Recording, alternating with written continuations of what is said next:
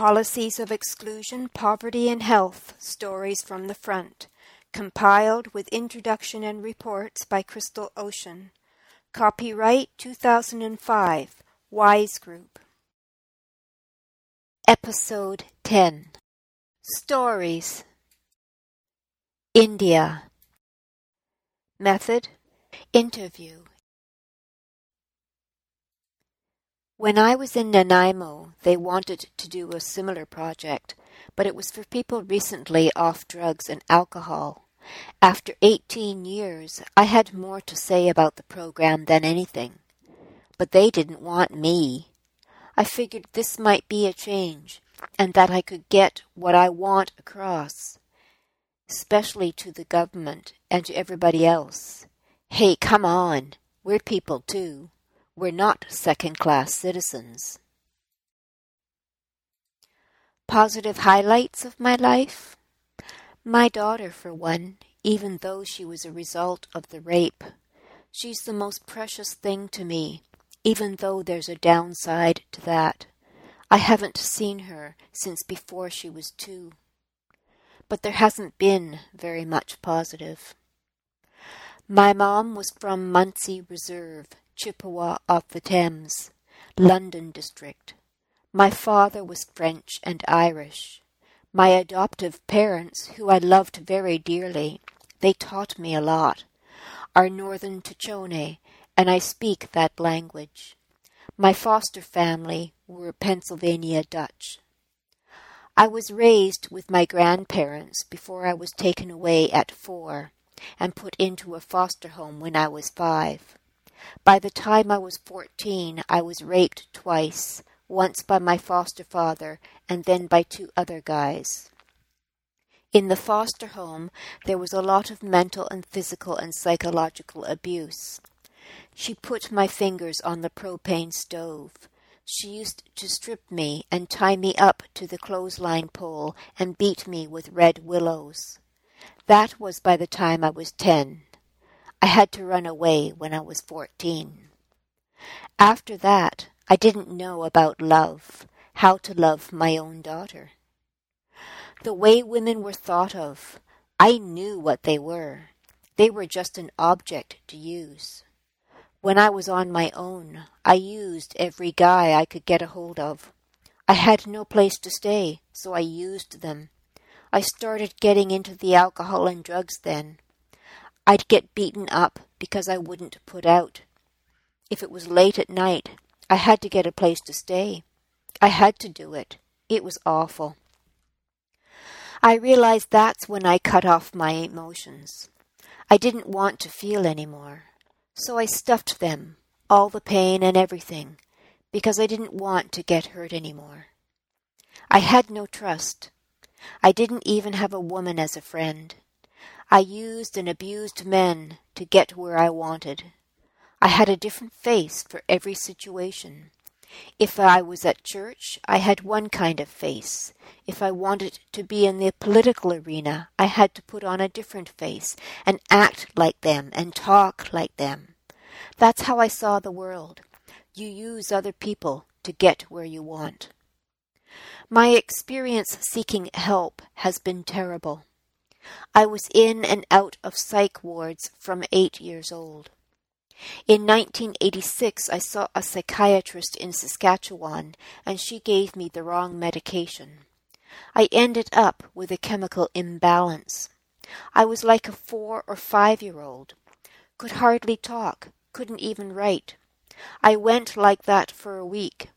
If it wasn't for a young nurse in there to find out what was going on, I wouldn't have found out, and I think I would have still been in there today. Then trust issues with other mental health workers. I don't have energy. I'm overweight. I've scoliosis of the back, 2 pinched nerves at the top of my spine, 3 at the bottom, a cracked tailbone, and arthritis in my joints. My emotional health is running ragged.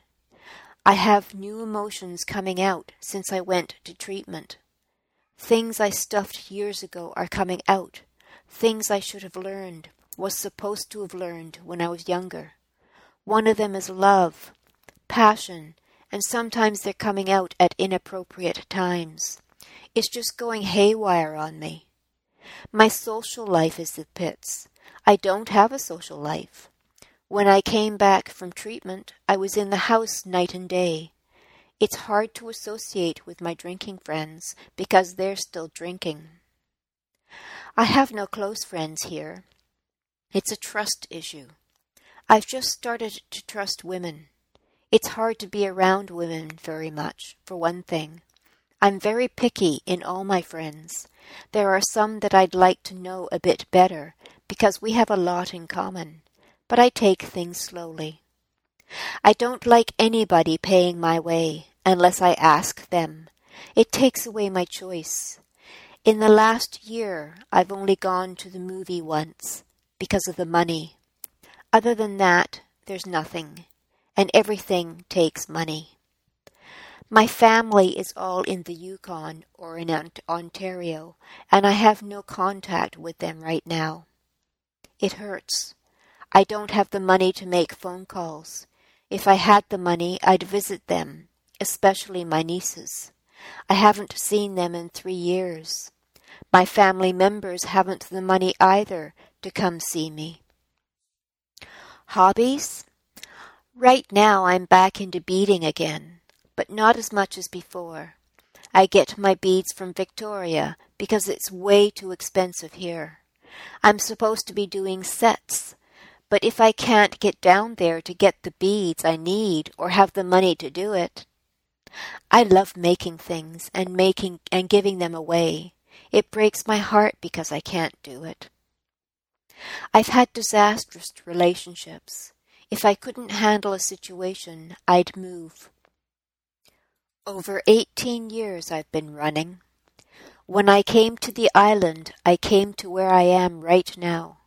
I've got my roots here now, and have learned I cannot run, that I have to learn to stand up and fight for what I want, again, and that if I want to be healthy, I've got to stand and fight. This time I am sticking it, and I hope now everything's going to be changed. There are a lot of things I've got to do right now. That hurts because I have to look back, which is scary, since I wasn't protected when I was young. I will have to deal with it, and I will help others. I'm still searching spiritually. My spiritual faith right now is with the Baha'i, but I'm also attending the Anglican Church. A lot of times they conflict. It bothers me. I need my sweats. I need my smudges. I need that close association with cultural roots. Between the one faith and the other, I'm not getting it. I'm being pulled apart. I want to be with First Nations people. I'm learning in the last 2 months to accept who I am, to trust and to join my emotions back to my mind again. I can accept myself now. I am learning to trust, but there is still that edge when I get slapped in the face. I got slapped in the face today, and it feels like I've taken 2 steps back, but I've still got other supports that are keeping me going in the right direction. I have 1 year of university. I wanted to go to Europe and be an ambassador. That was my goal at one time. I never did what I wanted to do. I never did get into politics. I've worked all my life. I couldn't be off work for 2 weeks. I'd be too restless. I wanted to work and work and work. There's a saying, you work to live. With me, I lived to work. It's what kept me alive. I've done field cleaning, worked in tobacco, even though I was allergic to tobacco, and worked in forestry on and off for 20 years. Started out as a cook, then became a radio operator timekeeper. I also was a dispatcher because I had to keep in training for my radio operator's license. I've got that for the rest of my life. I was also an adult care worker. The last job was taking care of my adoptive mother. After she died, I said, no more of that. I want to work. It gets me out, it gets me moving, it gets me income. Receiving public financial assistance makes me feel worthless. We are allowed to earn $400 a month. Anything over that, watch out, your DB2 goes. Note to listener.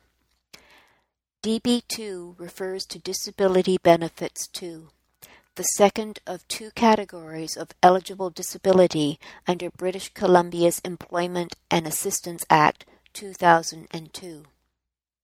Returning to the story now. We are allowed to earn $400 a month.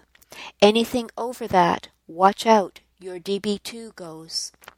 That's why I'm scared to go full-time. I may not be able to get on DB2 again. Most of us that are on DB2 or have been on it, we never know when they decide to cut us off. Right now, we're going once a month, waiting to see if the axe will fall on us. There are already 14 people that I know of since March that have been knocked off. It's like it's their money. They don't want to give you anything, and it makes you feel like you're begging. I was always taught to hold your head up high. You're a person. But when you go into the ministry office, they make you feel like you're not worth anything. They can walk all over you. They've got a job. They don't need welfare. But sometimes I wish they'd turn around and be on welfare just for 2 months to see what it's like on the other side. Their attitude stinks sometimes, and you have to put up with it. I've got about 16 years before I can get my old age pension. At the same time, I don't want to be that age. I live in a 1-bedroom apartment on the bottom floor. I had a break-in. They came through the balcony. If the screen door was on the outside and the glass door on the inside, which it's supposed to be, all they had to do was jiggle it and come in. I have a basic bed that was given to me. I wake up in pain all the time. I have 1 chair, and I use a PlayStation to help me with my arthritis in my hands, but I also have to get out and exercise the rest of my bones. I don't watch much TV, and I never did have cable. That's it, and 1 desk. I basically have nothing. I have 3 sources for food. The one is 3 or 4 times a year, and that's the Salvation Army. The quality is really good there. Or I go to the grocery store. But what I get from the ministry does not cover what I need. The other source is the food bank. A lot of the things the food bank gets from other people, especially canned stuff, is spoiled. I've always been a great meat eater. Meat is too expensive down here, and my diet has completely changed. I have meat maybe once a month, or whatever protein I can get at the food bank. That's not very much. Half the time I can't eat the soup because there are too many beans. I'm allergic to beans. I'm not getting my daily protein, which I crave. I have no energy. In the Yukon, I had so much energy. I've applied for public housing, but there is no BC housing in Duncan. I went to Kiwanis and was put on a waiting list. I've phoned back, and there's still nothing. I've applied for First Nations housing, but there's nothing yet. I don't have a phone. I can't afford it. I don't have a car. The buses don't run often enough, not even on Sundays. I walk about 5 miles to church. If there's an event catered for low-income people, there are no buses to get there, and the bus fare is almost $2. Here, the rent is atrocious. Before I got on DB2, I was only getting $510 a month. They tell you you're supposed to live on that. My rent now is $445. My DB2 kicked in. The whole month I'm supposed to live on $321 and eat healthy and pay my bills. I can't do it. I need a special diet allowance. Can't get that. The only way I can get anything is if I was paying fuel and ran out of fuel. I've asked them. They say you have to get a thing from the doctor. I have. They won't accept another doctor's note. I don't have a doctor right now. I need one. My previous doctor would not lower my medication. It numbs my emotions. We had a heated discussion about that. I was going into treatment. I wanted to feel the healing. I couldn't do that if the medication was keeping me at one level. We agreed it was better that I seek another doctor, and she would be on an emergency basis until the end of March. She did not refer me to another doctor. There is no new doctor. There's a shortage of doctors. I'm supposed to get help with my apartment. I haven't seen anything for that. I'm supposed to have somebody twice a week come to get me out of the house, go to meetings, do this, do that. No. It was all written out by the person who helped me at Salvation Army with the DB2. My doctor, the same thing. And the occupational therapist. Nothing came of it. I had to get dental surgery. The ministry would not pay for it. I asked for a different worker. She was very rude to an orthopedic surgeon's receptionist. She can give me a hard time as much as she wants, but don't do it to me through other people. I paid the $85 for the surgery. A lot of it takes money. To go to a physiotherapist, which I know I need. Everything takes money. A lot of times for therapy or anything like that, BC Benefits won't pay. We're supposed to be getting $1,600 a year on crisis grants on DB2, but we can't get it. I'm not dying. You have to be dying before you can get the crisis grant. In the future, I'll feel better. I need to have it better. To me, it wouldn't be a job, but a vocation. Horses have been my hobby all my life. If I had the money, I'd have enough acreage for a wildlife sanctuary, therapeutic riding, and camping for underprivileged kids. I want to work with people who have barriers, mental or physical. I need a job to ensure a good future. That's the only way I can get it, is to have more money, that I can live comfortably right now and put the rest away. My age and physical disabilities are barriers. There should be more resources, like the traffic control course. There should be other avenues you can take if one falls through.